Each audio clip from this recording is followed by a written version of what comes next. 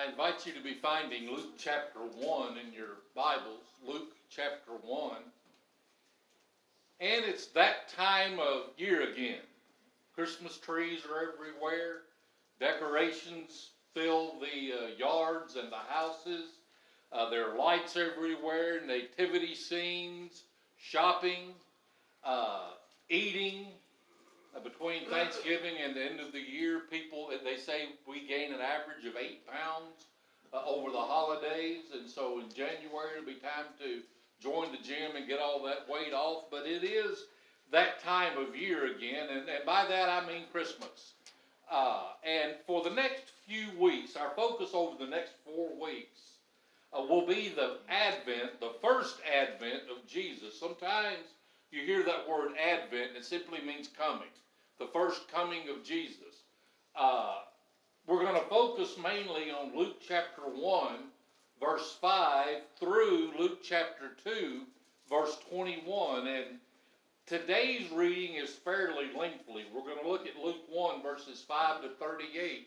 But as we progress through the first couple of chapters in Luke, the plan is on Christmas morning, we are blessed this year to be able to have actually our Sunday worship will be on Christmas Day. And so we will actually, the text for that day will be the shepherds and the birth of Jesus. So that's kind of where we will be working our way toward over the next 4 weeks. But today we're going to read Luke chapter 1 verses 5 to 38. And part of my job as a pastor is to help to show you how to study your Bibles, to get something out of it when you read and your study. So as we read these verses, notice the similar yet different, the similarities and differences in these two different announcements.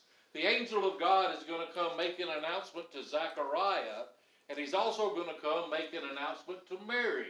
And notice where these announcements are similar, but also notice where they're different. Understand as we read this that God has been silent for 400 years. The last word God has spoken to his people is through the prophet Malachi, 400 years prior. Then all of a sudden, 400 years later, God breaks his silence. 400 years later, God starts to move, and God starts to have something working. So let's hear what God, these are the first words God's spoken in 400 years. He's going to speak through his angel Gabriel. Luke chapter 1, beginning at verse 5. There was in the days of Herod, the king of Judea, a certain priest named Zechariah of the division of Abijah. His wife was of the daughters of Aaron, and her name was Elizabeth. And they were both righteous before God, walking in all the commandments and ordinances of the Lord, blameless. But they had no child, because Elizabeth was barren, and they both were well advanced in years. So it was that while he was serving as priest before God in the order of his division, according to the custom of the priesthood, his lot fell to burn incense when he went into the temple of the Lord. And the whole multitude of the people was praying outside at the hour of incense. Then an angel of the Lord appeared to him, standing on the right side of the altar of incense. And when Zechariah saw him, he was troubled, and fear fell upon him. But the angel said, "Do not be afraid, Zechariah, for your prayer is heard, and your wife Elizabeth will bear you a son, and you shall call his name John. And you will have joy and gladness, and many will rejoice at his birth. For he will be great in the sight of the Lord, and shall drink neither wine nor strong drink. He will also be filled with the Holy Spirit, even from his mother's womb. And he will turn many of the children of Israel to the Lord their God. He will also go before him in the spirit and power of Elijah, to turn the hearts of the fathers to the children, and the disobedience to the wisdom of the just, to make ready a people prepared for the Lord." And Zechariah said to the angel, "How shall I know this? For I am an old man, and my wife is well advanced in years." And the angel answered and said to him, I am Gabriel, who stands in the presence of God, and was sent to speak to you and bring you these glad tidings. But behold, you will be mute and not able to speak until the day these things take place, because you did not believe my words, which will be fulfilled in their own time. And the people waited for Zechariah and marveled that he lingered so long in the temple. But when he came out, he could not speak to them, and they perceived that he had seen a vision in the temple, for he beckoned to them and remained speechless. So it was, as soon as the days of his service were completed, that he departed to his own house. Now after those days, his wife Elizabeth conceived, and she hid herself 5 months, saying, Thus the Lord has dealt with me in the days when he looked on me to take away my reproach among people. Now in the 6th month, that's the 6th month of Elizabeth's pregnancy, in the 6th month the angel Gabriel was sent by God to a city of Galilee named Nazareth, to a virgin betrothed to a man whose name was Joseph, of the house of David. The virgin's name was Mary.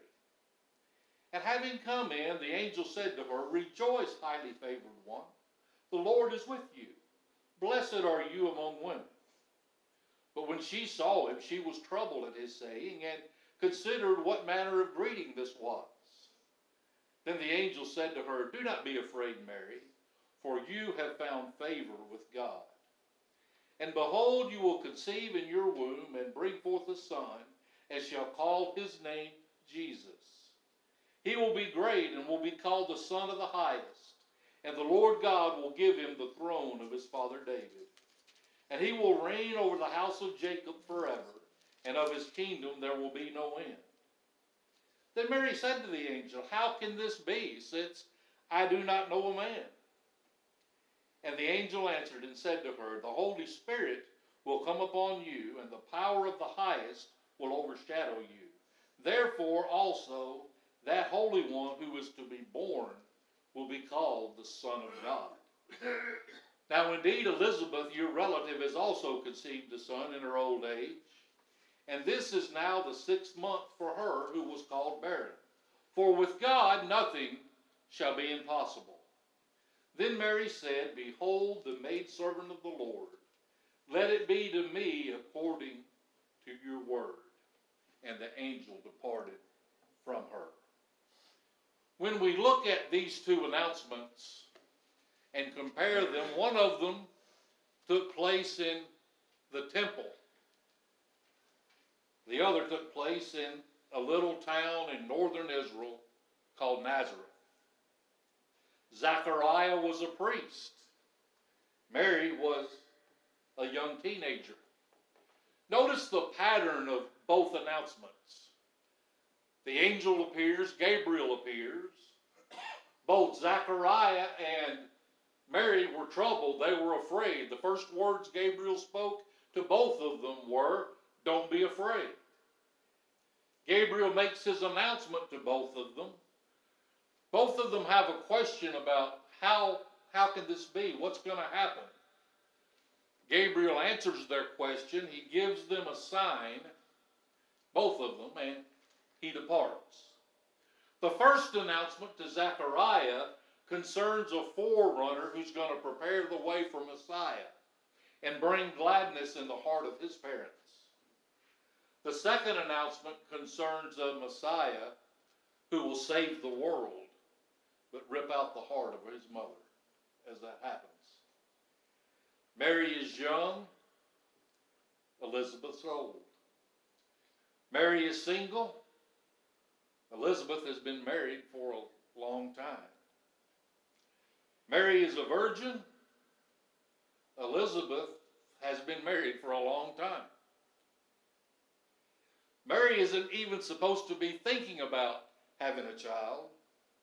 Elizabeth has been trying to have a child for a long time and is well past childbearing age. Can I tell you this morning that both of these announcements show that God has a grand plan?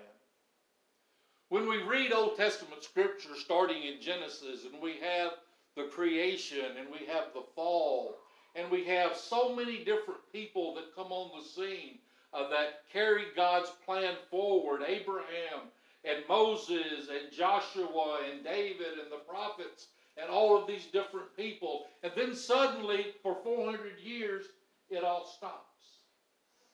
It's like maybe God's plan has been thwarted. Maybe God's plan has been stopped. Maybe God's plan has been silent. No. 400 years later, God says, now it's time. It's time for my plan to resume. And both of these announcements show that God has a grand plan. Both of these announcements show God taking the initiative. Man doesn't go to God, God comes to man. God takes the initiative and He plans and He goes and He acts. Both of these announcements show God's grace. God cares about His world. God cares about His people. God wants to take care of His people, and all that's through God's grace. You know, by right, none of us have a right to any blessing that God gives us.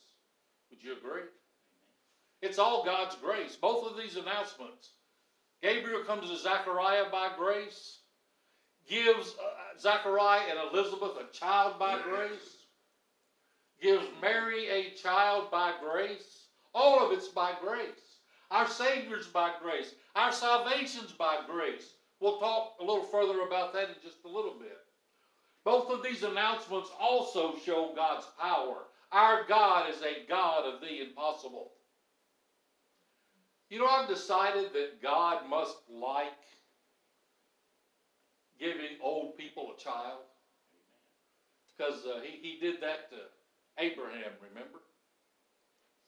Remember how many people, when you read your Old Testament history, how many of God's faithful women were barren and they had a hard time having children? I think God does that to show He's the God of the impossible. Maybe you're in an impossible situation. Maybe the doctors have said you don't have a lot of hope, or a counselor said there's no way to save your marriage, or your kids are hopeless, or this or that. Can I tell you that there's nothing that's impossible with God? Amen. The God of the universe is active. The God of the universe cares. And the God of the universe is powerful. But as we especially look at God's announcement, Gabriel's announcement to Mary this morning, first of all, I want us to look at the idea that sometimes our vision of God is limited by our circumstances. Sometimes our vision of God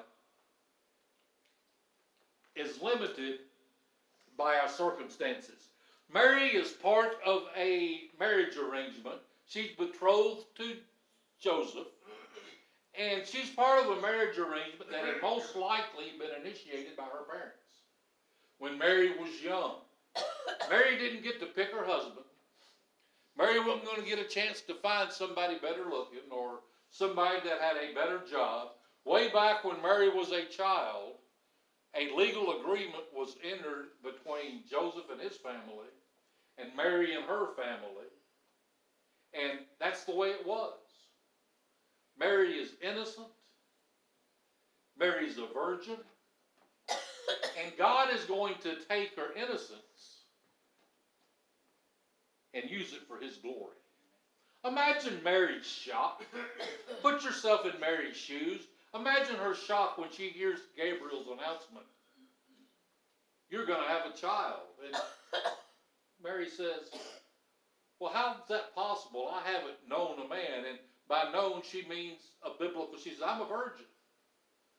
She says, in biology class, we studied, and God, I hate to let you know this, but virgins don't have children. How is this going to happen? How is this going to be? Mary's looking at her circumstance in that time, and she says, there's no way. God, you must have me mixed up with someone else. And can I say, those of you that are in, some of y'all might not be interested in this. If you're not, you can go to sleep for a couple of minutes, and I'll wake you up in a little bit.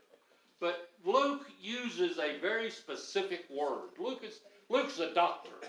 Doctors like to take notes. Doctors like to write. Luke uses a very specific Greek word for this word virgin. It is the word parthenos. And that word is very specific to virgin. As a matter of fact, if you would go to Athens, Greece, even today you'll see the ruins of the Parthenon. That comes from this same word parthenos. The Parthenon was built to honor the Greek goddess Athena, who was the virgin goddess. If you were to tell a good Greek that Athena wasn't a virgin, he'd be ready to fight you. Because that's that word, parthenos, and that's the word that Luke chooses to use. Parthenos is just as specific in Greek as the word virgin is in English. Luke goes out of his way to point out that Mary was a virgin. And that's important. We're going to talk about that here in just a little bit. Mary has kept herself pure, as she should. That was part of this agreement, that when you marry your husband, you're going to be a virgin. And before hearing this announcement from Gabriel, she has no idea that God is going to use her purity for His glory to continue His grand plan for the world. Mary's vision of her circumstances certainly couldn't be as big as God's vision for her circumstances. But can I tell you, neither is ours. Maybe you're saying, I'm not important. There's not much I can do for God. Brother Andy, you don't know me. I've messed up so many different ways, and I've done this, and I've done that. I've said this, and I've said that. I've failed to do this. I've failed to do that. Can I tell you that God knows everything about you? He figured in your failures when He saved you. Amen? God can use you in spite of your circumstances. Don't let your circumstances limit God. Mary, at this point in time, was letting her circumstances kind of get in the way. Lord, it just can't be. Well, God had other plans. And maybe, just maybe, God has plans for you. And God has plans for me. Let's not limit God. After all, if God could say, let there be light, and there was light. If God could create the world and the solar system and the universe out of nothing, can He work through your circumstances and through my circumstances? Absolutely. Secondly, the virgin birth is important. Let's talk just a little bit about the virgin birth. The virgin birth is a major attacking point of liberal scholars as well as atheists. They say, well, there's just no way that a baby could be born of a virgin. There's no way that a virgin could have a baby. And liberal scholars say, well, Paul never talked about the virgin birth. The only place the virgin birth is mentioned is in Matthew and Luke. And you know, that kind of strikes me as funny because those same liberal scholars will say, well, Jesus never talked about homosexuality, only Paul. Whatever it is they're trying to prove, they'll try to use Jesus or Paul. But I've got a question for us this morning. How many times does something have to be mentioned in the Bible for it to be true? Just once, right? So if it's in the Bible, if God said that Mary was a virgin, I'm willing to believe that Mary's a virgin. You know what else I'm willing to believe? In the beginning, God created the heavens and the earth. It doesn't say how, other than the fact He spoke it into existence. You know what else I believe? I believe the tomb's empty. I believe a dead man rose from the grave never to die again.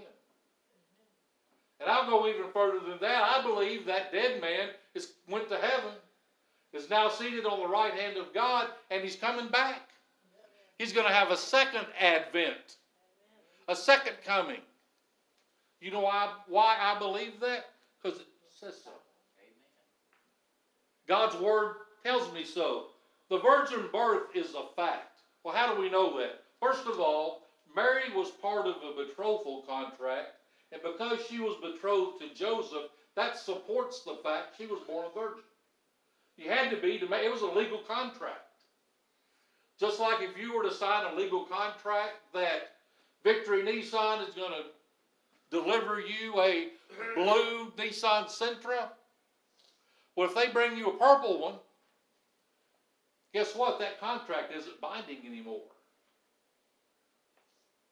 As a matter of fact, when you, and we'll read it a little bit later on in our studies, not today but later, when Joseph finds out Mary is pregnant, he is very tempted to divorce her because he thinks she has broken this legal betrothal, and God has to come to Joseph and tell her that, no, this is my doing. She's still a virgin.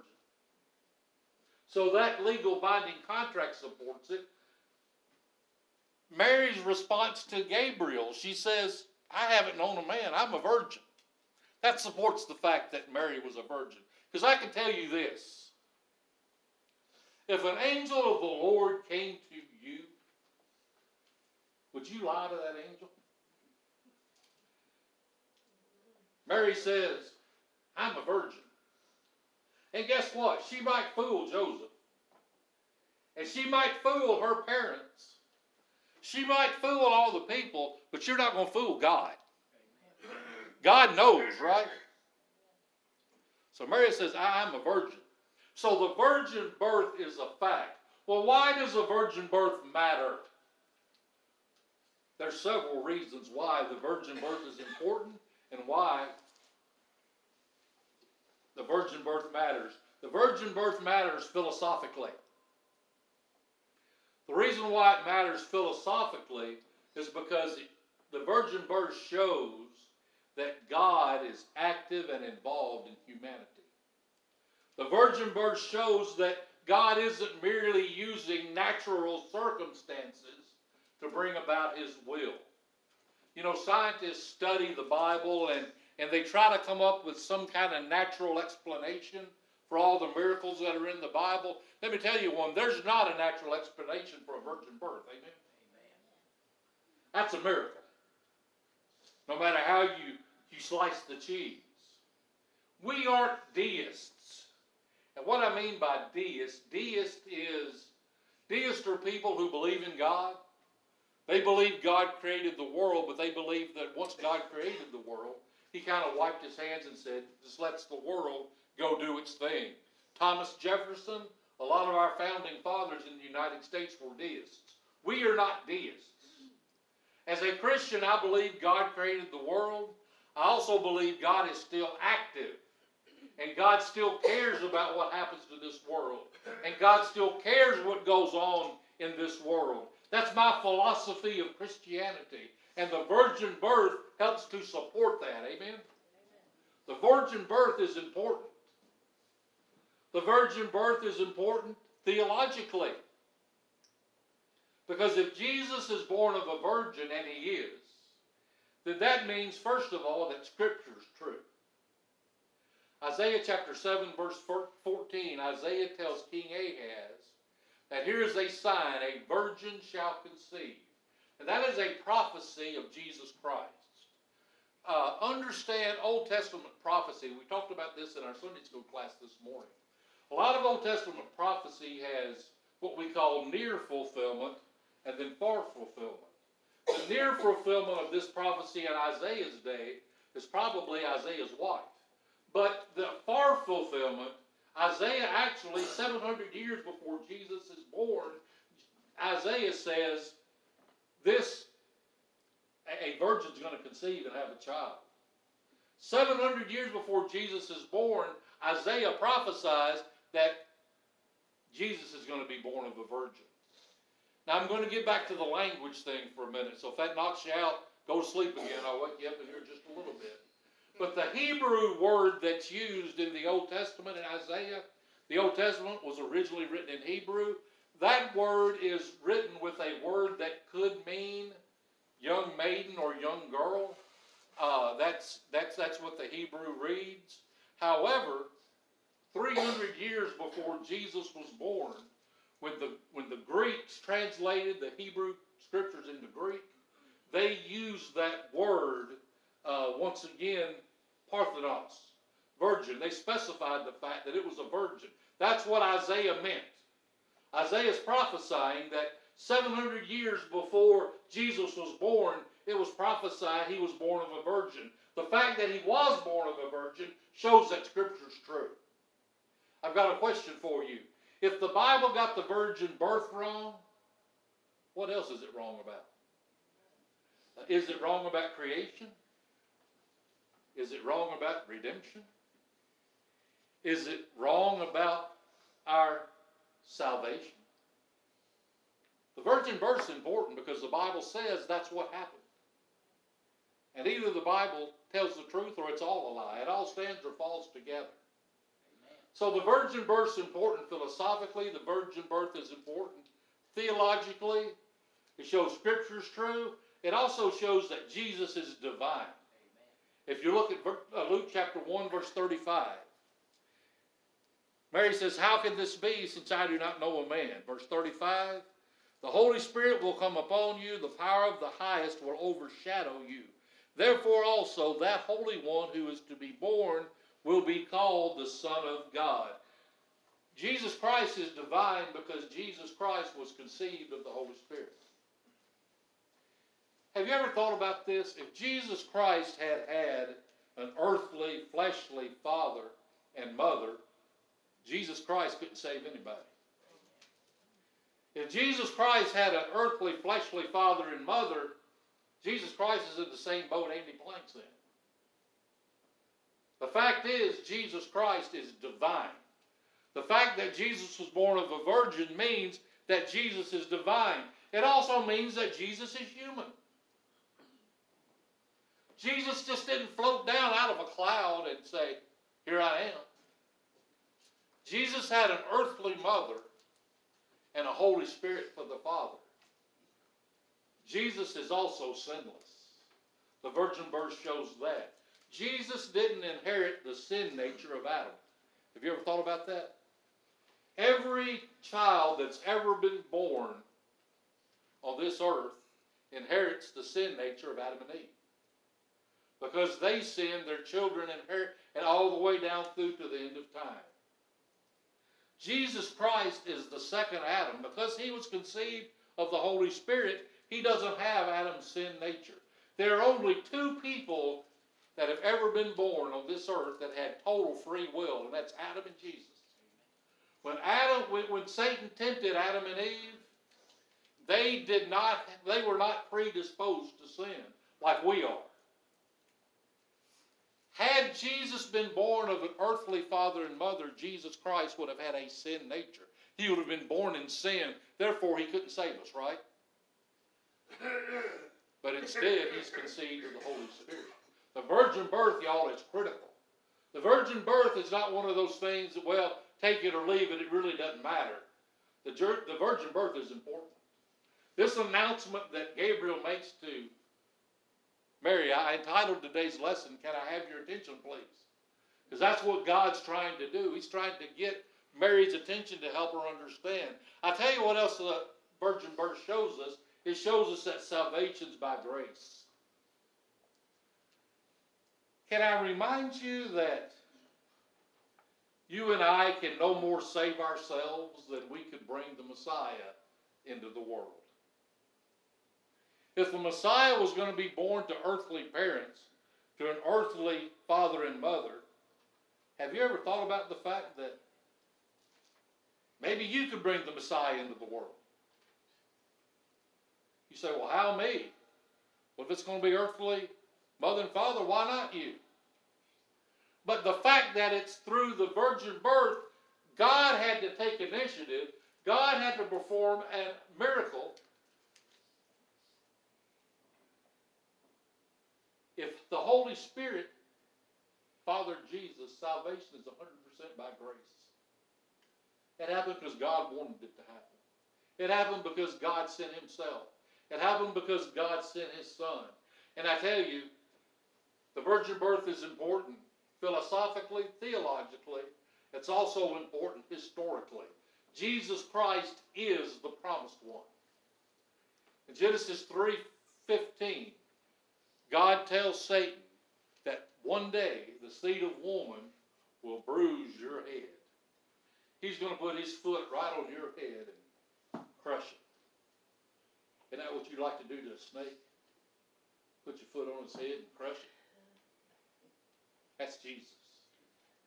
In Genesis 12, God came to Abraham and said, Abraham, through your seed, through your line, through your people, all the nations of the earth are going to be blessed. That's Jesus.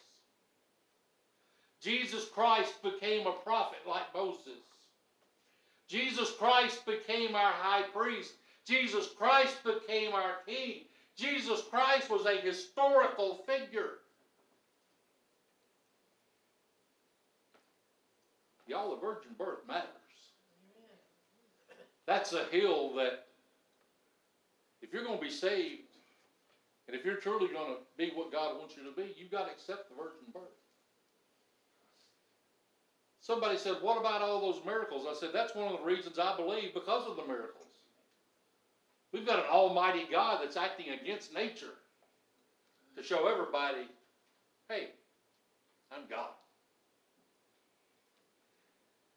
Can I remind you of the fact that God came through Gabriel to Zechariah and Mary, and Gabriel unfolded God's plan and unfolded their part in his grand plan of redemption? That has implications for us. This announcement to Zechariah, this announcement to Mary, it has implications to us as well. And the first implication I thought of is this: as a Christ follower, I have to acknowledge God's right to direct my life with his word. God didn't come to Zechariah and Mary and say, Zechariah, Mary, if you want to, this is what I'm going to do through you. God came to them through Gabriel and said, this is the way it's going to be. This is what I'm going to do through you. And God has that right because he's God. Have you ever thought about this? What if Mary had said no? God, I'm not going to let you do that. That'd be unthinkable, wouldn't it? You can't say no to God. Well, can I tell you that it's just as unthinkable for us to say no to God today? Because God, just like God had the right to direct Zechariah and Mary's life, he's got the right to direct my life and your life. He's got the right to interrupt us. He's got the right to use us any way he wants to for his glory. Back in Mary's day and back in Bible days, they had God Baal and Ashtaroth and Molech and different gods. The idol of our day is the idol of self. But what do I mean about that? We hear the word self a lot. Self-determination, self-rule, self-satisfaction. And we've come up with several little cliches that supports this self-idolatry. You ever heard the phrase, my body, my choice? I'll do whatever I want to. This is my body. It's nobody's business what I do.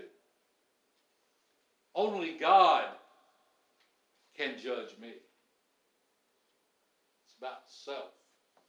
Nobody has the right to tell me what to do. It's all about me. In our world today, if a man were to leave his wife and 3 kids after 25 years of marriage for another man, the world applauds. The world says, well done. The world says, you be you. You finally discovered yourself. No matter what the consequences are to those children, to the wife, to the home. Can I remind us of something today? And I'll tell anybody that'll listen. It is total arrogance to believe we know more than God when it comes down to our lives. Because when you say it's nobody's business, when you say my body, my choice, when you say only God will judge me, when you say you be you, what you're saying to God is, God, I know what's better for me than you do. I've got a little bit of nerve, y'all, but I don't have that kind of nerve. 58 years ago, almost 59 years ago, God placed me in the womb of my mother. And I was born almost 3 months early. I weighed 2 pounds and 13 ounces when I was born. I'm fortunate to be here. I tell everybody I've been a pain to my parents since the day I was born. But can I tell you, God placed me there? And He placed you in the womb of your parents. And if He placed you there, He has the right to direct your life. He has plans for you. God knew you before you ever knew you. I'm going to mark. I just thought of that. I'm going to mark it. That's pretty good. God knew you before you ever knew you. And He's got the right to direct your life. Another implication, just like God used Zechariah's story and Mary's story for His plan, God has the right to use our story for His plan. If you're a Christ follower this morning, your life is not about you. Your life is about giving God glory. Your life is not about building your kingdom. It's about building God's kingdom. My goal as pastor of Old New Hope Baptist Church is to not see how big she can grow because we want big numbers. My job and my goal as pastor of Old New Hope Baptist Church is to see God's will be done through our flock. And I want to see sheep making sheep. And I want to see God's kingdom grow. I want to see Old New Hope's story be God's story. What's God going to do through Old New Hope? Interestingly enough, when we look at the end of this story in verse 34, when Mary said, how can this be true since I don't know a man? And Gabriel answered and says, well, the Holy Spirit is going to conceive. In verse 37, we lose some meaning. There's a word play here in Greek that we use in English. Greek syntax and English syntax are different. And what I mean by syntax is the order in which we say our words. Y'all remember Yoda from Star Wars when he would say something like, having good time, are we? That's syntax, the order. We'd say we're having a good time. Well, the Greeks have a different syntax than we do as English. When God told, or when Gabriel told Mary that the Holy Spirit's you're going to conceive of the Holy Spirit, the English translation of verse 37 says, for with God nothing shall be impossible. That's accurate. But in Greek it reads,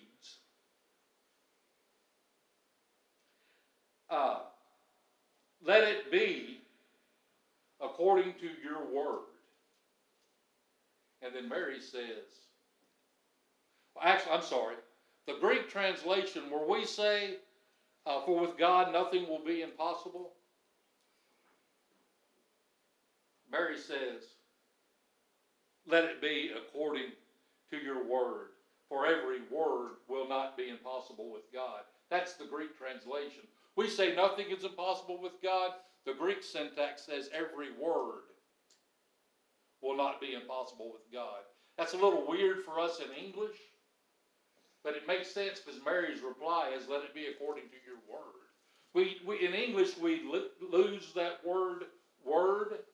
We say, with God, nothing shall be impossible. The Greek said, for every word will not be impossible. And Mary says, let it be according to your word. God has the right to speak His word over our life. And we say, let it be so. Y'all, can I tell you that Mary's my hero? I'm so impressed with this girl.